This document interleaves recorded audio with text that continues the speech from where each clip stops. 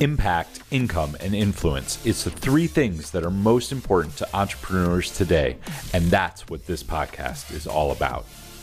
If you're a coach, consultant, author, blogger, YouTuber, creator, or entrepreneur who believes what they do can change the world, this podcast is dedicated to you.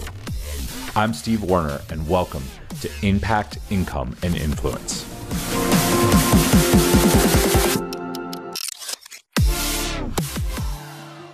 Welcome back to Grow Your Impact, Income, and Influence, the number one show for monetization, reaching millions of people, changing your life. And today I have something that is a little bit different and is awesome.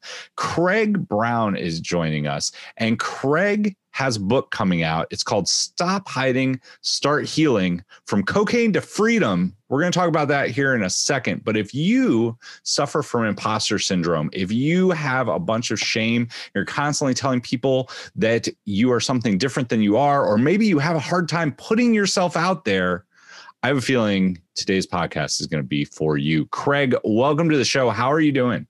Steve, I'm great. Thank you for having me. No problem. I am super excited. We are going to jump into it. So this journey started for you around 30 years ago when cocaine was definitely in its heyday. I remember watching Cocaine Cowboys. I don't know if you ever saw that documentary. I do. I know all of them.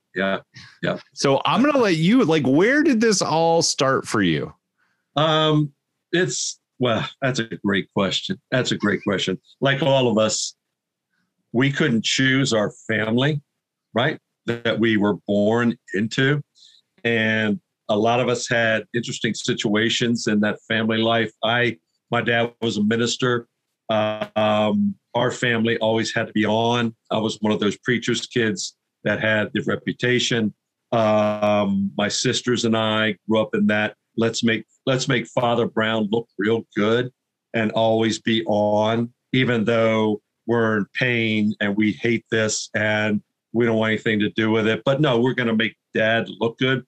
Our whole identity was Father Brown, and my mom was a wonderful enabler who did everything to make that family look good.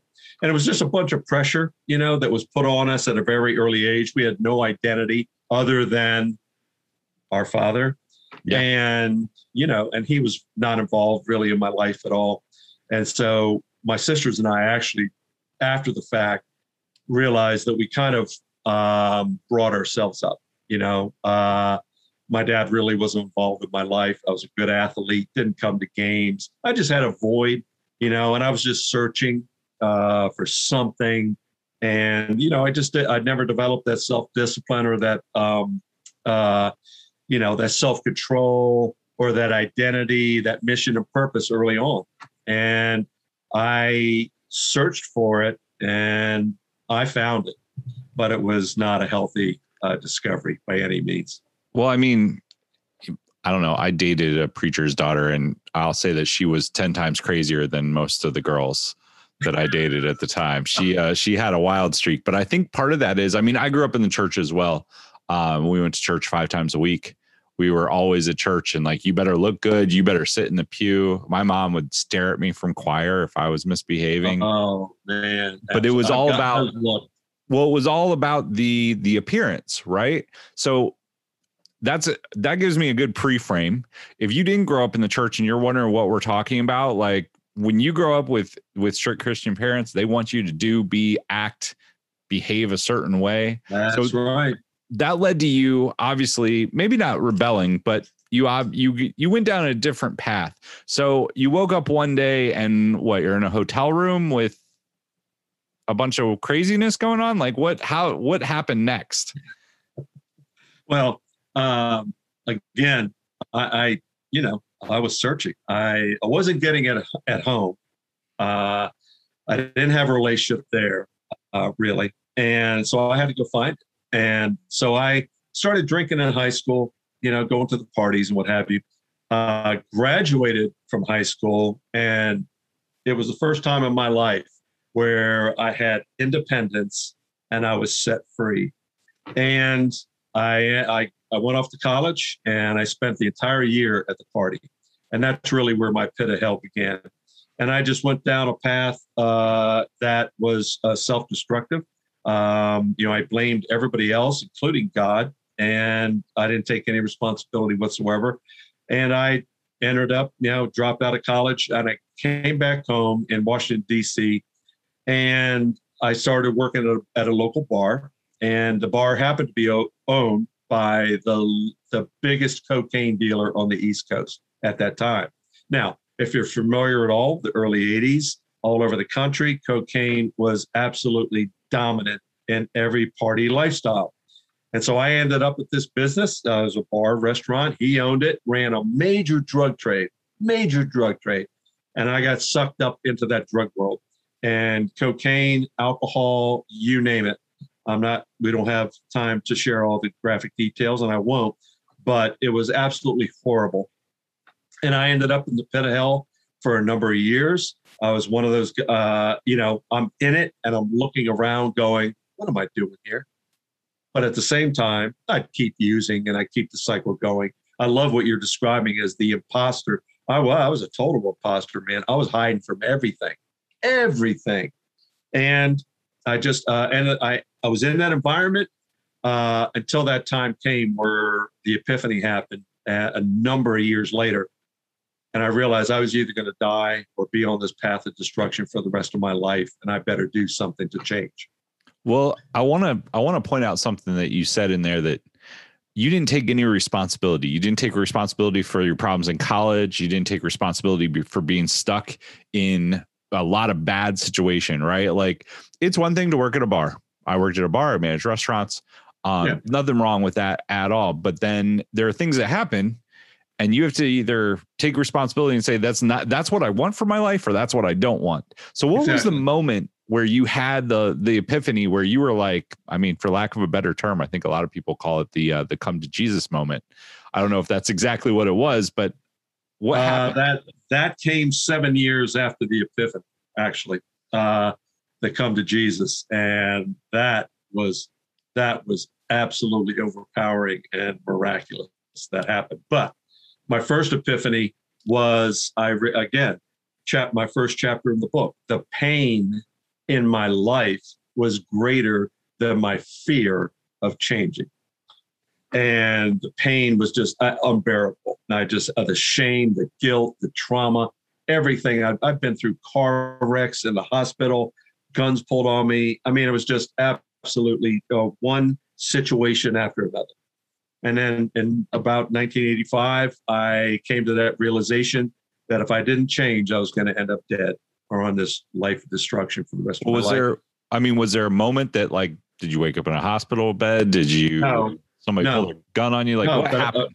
Believe it or not, I was driving back from the beach, been up for 3 days. We've been partying, and I was coming up Route 50. If you're from on the East Coast here in Maryland, coming back from the beaches, Route 50, and I was just on Route 50, and I just had that overwhelming epiphany. And what we don't realize, Steve, a lot of people don't realize that God's hand is on us at all times. It's there. We don't realize it, though. We don't realize it until we get to that point where we do cry out and say, come in and take over my life. So I didn't do it then, but I did. He was there, and I thought I did it myself. So I extricated myself from that whole drug lifestyle and drinking and everything. And I was clean and sober, getting my life back on track for about 7 years, but I was still miserable because the trauma, the shame, the emotion, the everything that I had gone through, I had dealt with. I was an imposter. I hid. Oh no, I'm not going to deal with it. Too painful. And then the next step happened.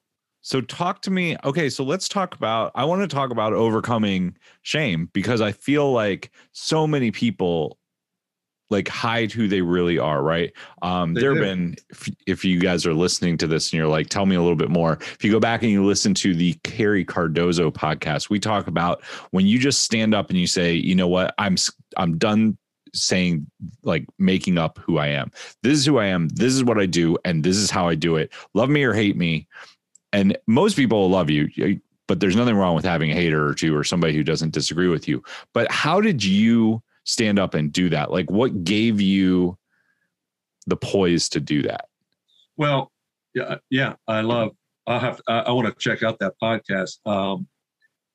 Shame comes from the pit of hell, comes straight from the pit of hell.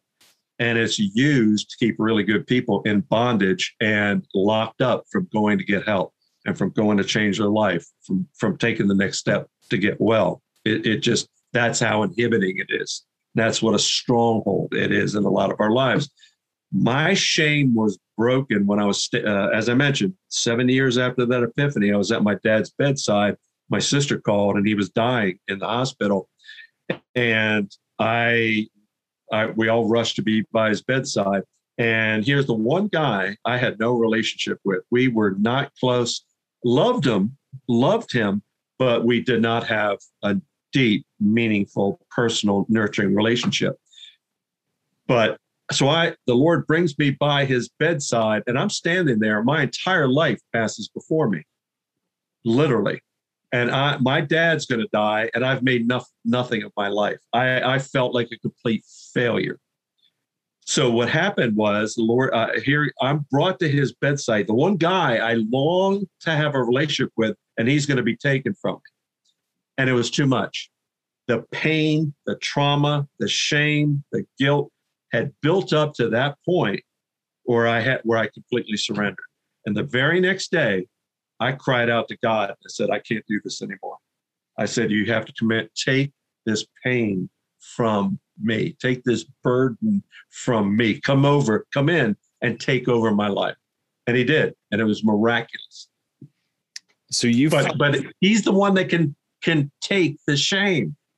He is the one that's able to reach the soul, reach and take and shatter that shame that has our heart just wrapped and soul wrapped in bondage.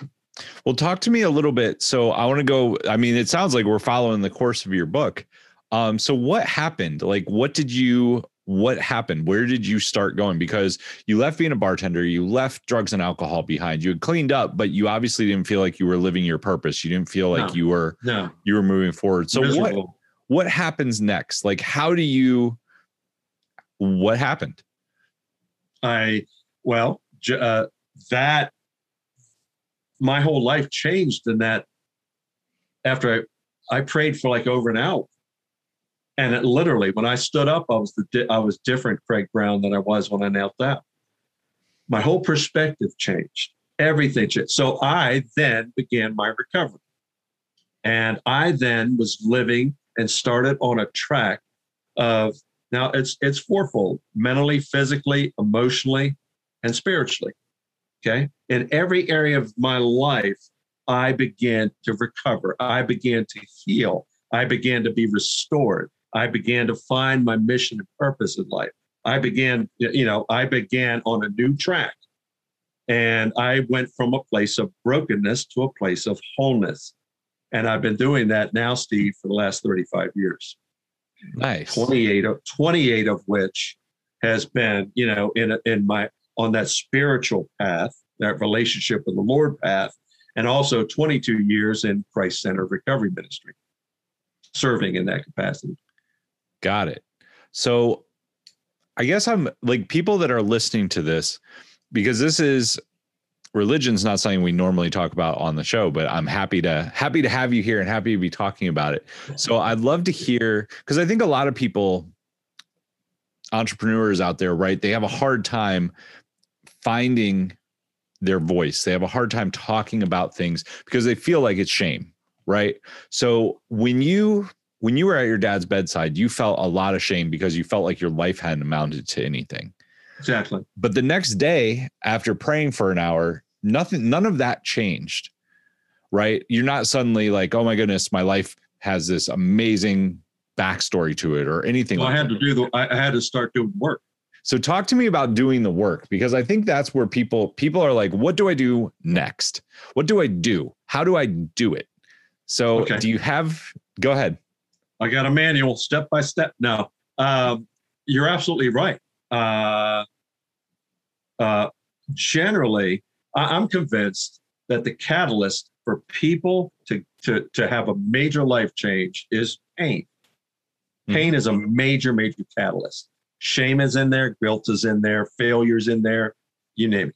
So I found a Bible believing church. I found a church where I knew. Listen, I grew up in the church. I loved growing up in the church, but I had no idea about a relationship with God. There was a 1928 prayer book, really good, and I'm sure there were seeds planted, but they didn't come to fruition until I had to make the decision based on my trauma, my pain, etc. But that's when I began to recover. And that means I was, first time in my life, honest with myself, honest with God, honest with other people. I took responsibility. I wasn't lying anymore. I wasn't being an imposter anymore. I was uncovered now, right? The mask I wore for years, I took it off. I revealed the true me. And you're talking to entrepreneurs and CEOs and other business people. You know how many masks they have to wear? You know what I mean? I'm not going to be vulnerable. I'm not going to be vulnerable. Well, listen to Brene Brown and all her podcasts and TED Talks. All she talks about is vulnerability. I had to be I had to be transparent. I had to be vulnerable, right? I had to step forward. People are so scared that if they're vulnerable or if they're honest, that, oh my goodness, people might not like me, or they might see that I'm not as great. And like, they see all these people out there that do all the things and they want to be like that. So I want to go back and I want to talk. We talked about, you have to own it. You have to take responsibility. Totally. You can't dabble in it. Right. You have to say, this is who I am. But I want to talk about the pain specifically. So I don't know who the first person was that shared this with me, but it makes a lot of sense. If you have a scale that's a 0 to 10, what happens is people are almost never at above an 8. And the 0 is like lots of pain and 10 is unbelievable happiness. Most people are going to say that they're at a 6 or a 7, maybe a 5. But the thing is that pain, you either have to be in an 8, 9, or 10 and fall down a little bit and be like, what do I do to get back there? Or you have to fall below about a 3 and be in a lot of pain. If you're at like a 4, you're going to be uncomfortable. You're probably going to complain a lot, but you're not going to actually take action because it's not quite painful enough. If you're at like a 6 or a 7, you're like 90% of Americans. You're kind of stuck in mediocrity of it doesn't suck, but it's not great. I went to work today. I came home. I ate some chicken. It was great. Okay, next day, rinse, repeat, right? And then you wake up and 20 years have gone by. I think it's much better to go out and do something and take action. It might lead to a lot of pain, but then it's going to lead to you eventually reaching the top. But do you agree with that? What's your, I just laid out. Totally agree with it. Absolutely. Yeah. I mean, true change does not happen unless it is driven by, and pain could be wrapped in failure. Pain can be wrapped in absolute deep guilt. Pain can be wrapped in and included with shame. And it's a well, you have a choice. You're either I had a choice. I'm just going to medicate this pain and keep medicating the pain, hide the pain, and be a complete mess the rest of my life. Or I'm going to get to the point and allow that pain to be a catalyst for me to change my life forever, change my business plan forever, change my marriage forever, change these relationships forever. It can be a beautiful catalyst when it's handled in a healthy way. But I totally get the pain thing. That is a scale. The barometer I use, or the guide I use is, if your pain is, and here's your fear, and we all have fear. Everybody deals with fear. And I've always told people in the ministry, everything you've ever wanted is on the other side of fear. Mm-hmm. So here's fear, but that pain level, it just keeps increasing. And once it surpasses that fear, and you're talking about, or maybe we're doing it backwards, and it's down to that 1, 2 level, what do I need to do to change? What fear goes out the window when you have to survive, right? No, it does. Oh, it completely goes. And you mentioned embarrassment. everybody's would be embarrassed to come out and say, you didn't think I was 28 years ago or how many years ago? See, I'm a total failure, drunk, cocaine guy. You didn't think there was shame associated with that, or I was inhibited somewhat because it is embarrassing. Not anymore. That goes away. And what people have to realize is that who cares what other people think? If you need to get well, get well. If you need to change, change. Who cares what other people think? You know what I mean? Well, but go ahead. Well, I mean, 9 times out of 10, we have this thing in our head. This is something that I tell people, like, we think other people are doing things because of our actions, or they're going to respond, or they're going to react. Dude, they're so busy living their own life. They might say something. They might be like, oh, that dude's crazy, or I wonder what that is. But who cares? Because like the conversation that you're having in your mind about what they're saying about you is 50 times worse than the conversation that they're going to have, if they even have a conversation. Most people are just so busy doing their own thing. Yeah. Like, who cares? But you have to. But when you're in the position as a business owner, CEO, leader, right? You know who hide the most? Pastors. You know where the easiest place to hide? Church. Oh, everything's great. Oh, yeah, absolutely. Let's go worship, take notes, serve, have coffee. Oh, my goodness, Steve. I've seen it for, years. People go to hide instead of heal. Pastors hide behind their pulpits. Pastors hide. They're struggling and they want to hide. Oh, I don't want anybody to know I'm, dealing with this or that or this issue or. Yeah, if they did, I mean, one of the things that I don't know, my dad and I talked about it was like all the problems in the church around like cheating husbands, like adultery, all that. Right. But the reason that I feel like that happens is because they can't talk about it to anybody. If they could talk about sex openly, like all hell would break loose. Pardon. Like, I mean, you know what I mean? Like that's what they think in their head. They're like, how do I deal with this? And then, but what ends up happening is eventually it comes out somewhere. Right. Oh, yeah, it will. Listen, business owners, leaders, CEOs, we're talking about high level, including pastors. They're lonely. Yeah. They're flat out lonely because they don't have anybody that they can really talk to. And Steve, that's dangerous. It's really, you're setting yourself up. And you talk about imposters. I mean, that's exactly what they are trying to put on this facade and what have you. But deep down, they don't have anybody where they can have deep, meaningful conversations with. Or now the healthy ones do. They have good accountability and a sounding board of people they can go to that are safe and they can trust.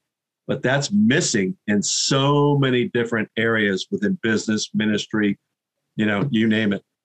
So I want to kind of wrap this up because I think you've shared a lot of things with us. When somebody comes to you and they've been struggling with stuff for a while, and what's the first like 1-2 step to just get them to open up a little bit, maybe to be a little bit vulnerable and to actually start revealing who they really are and stop hiding in shame? What's the first step that you give somebody to help moving forward, or something that the listeners can do at home? Yeah. Well, the first thing is, no one's going to be able to force you to take that step. You and I, we have to take that step.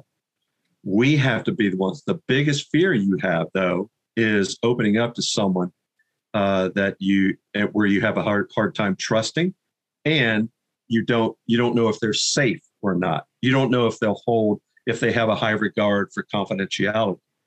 And once you find that, and that's what I tell folks. I said, enter in to that environment where you can find safe people, trusted people to be able to share what's going on in your life. Now, when over the last 22 years of ministry where I have, interacted with people, I just start asking questions. I ask questions and I just want to listen. And that's all they want. People that are struggling, all they want is someone to listen. And you have to find someone safe, trusted, that will just listen to you. and it should be in, and I can speak about Christ-centered recovery. That's one of the most beautiful places you could go, safest places you could go. It's not perfect, mind you, or a good church or good where they have ministries and support and other groups and offer counseling and pastoral care. That's your first step, is to put yourself in an environment like that where you have people around you that love you unconditionally, aren't there to judge you, are not there to fix you, and are not going to be there to condemn you.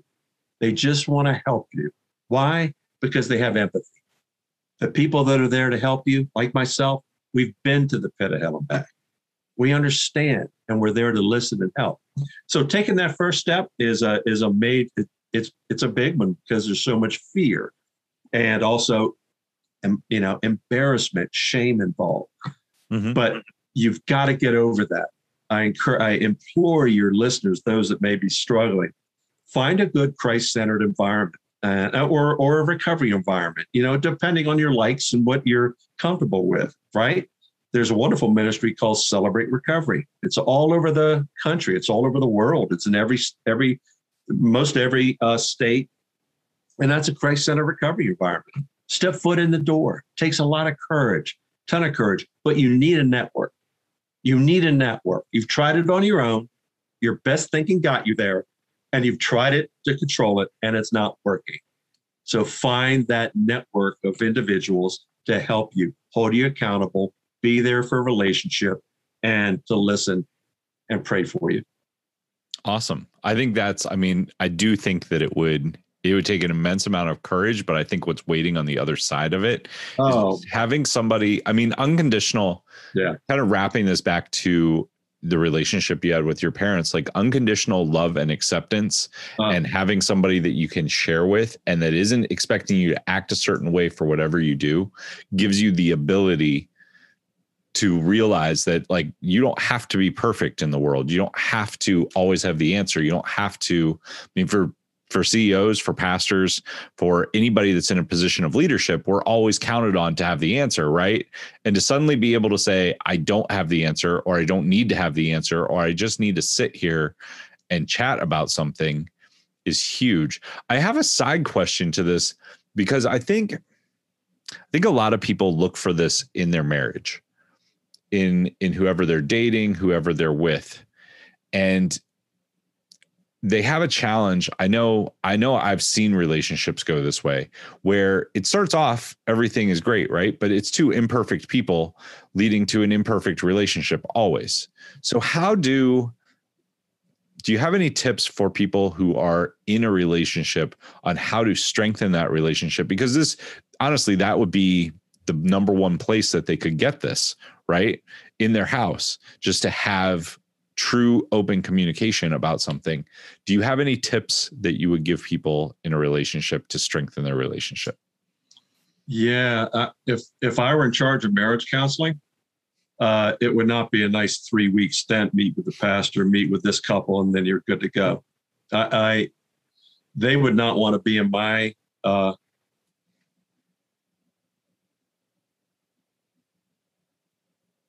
You good? Yeah, I think I lost you there. Where'd you go? Oh, there you go. Somehow it disappeared. Here I am.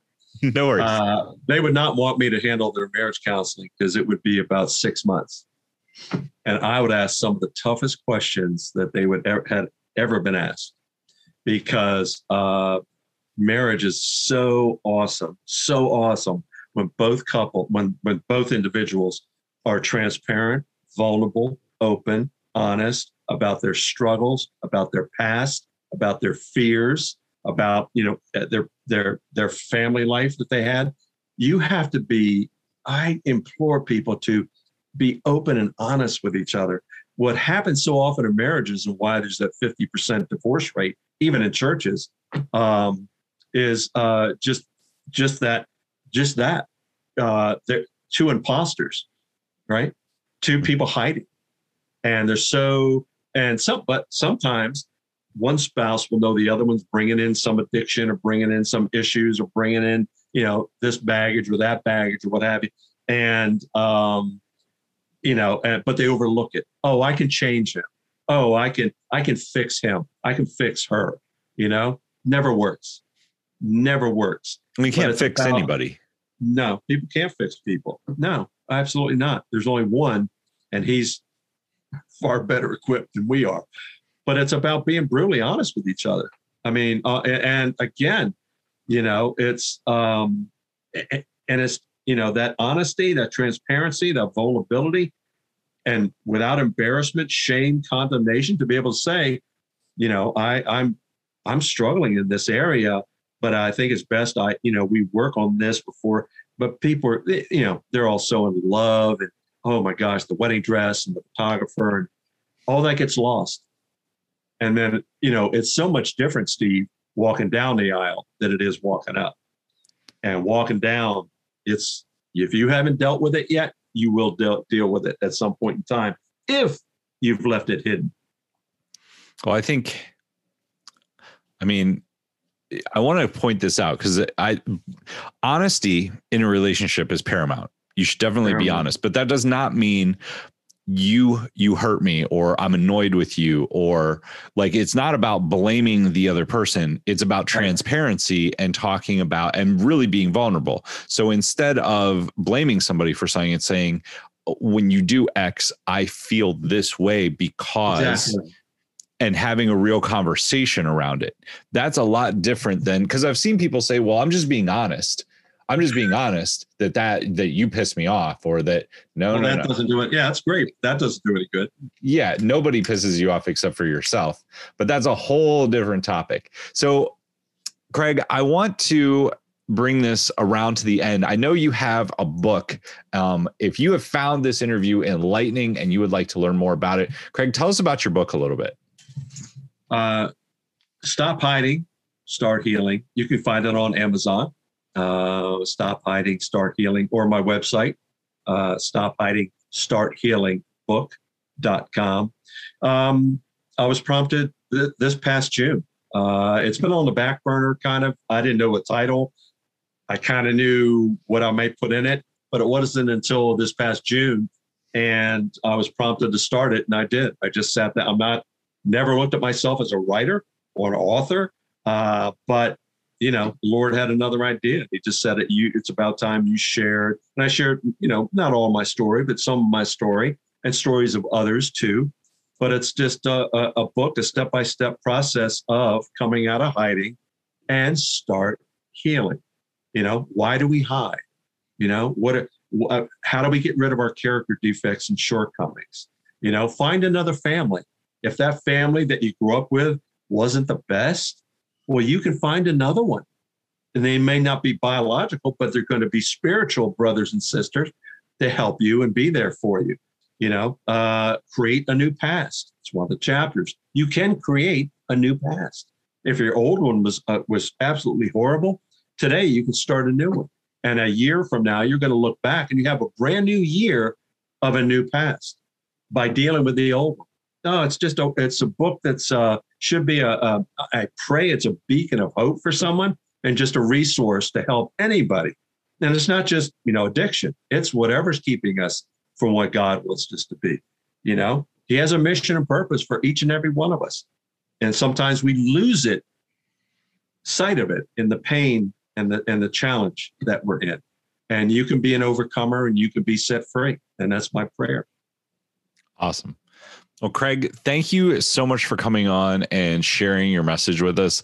I think that getting out of shame and pulling the mask off and actually being who you are, it's going to help you feel better as a person. It's going to help you, if you're in the world of business, do more business, connect with more people authentically. But at the end of the day, it's just going to help you feel like a better person. Because you touched on this just for a second, but you were in a lot of shame 28 years ago when you were having this moment by your dad's bedside.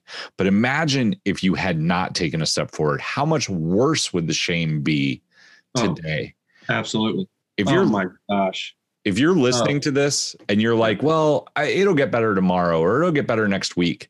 There are so many people who spend their entire lives just looking at what they wish they could do or what they wish they could be. Right. This is your wake up call right here. big week. We're all a society of procrastinators. Like you said, all of a sudden 20 years go by and I'm the same. Why? We don't want that. You have the opportunity every second of every day to change, and to be set free. You do. Awesome. Well, Craig, thank you so much for coming on. If you are listening to this podcast, make sure you go check out his book on Amazon. It will also be linked down in the show notes for you. And until next time, everyone, take action, change lives, and make money. We'll see you soon. Nothing has the ability to grow your business more than a powerful one-to-many sales presentation. If you're looking to scale your business, get your message out to more people, and close more sales in an easy and straightforward manner, head over to deathtobadwebinars.com and grab your free course today. Thanks for tuning into the show, and we'll see you next time.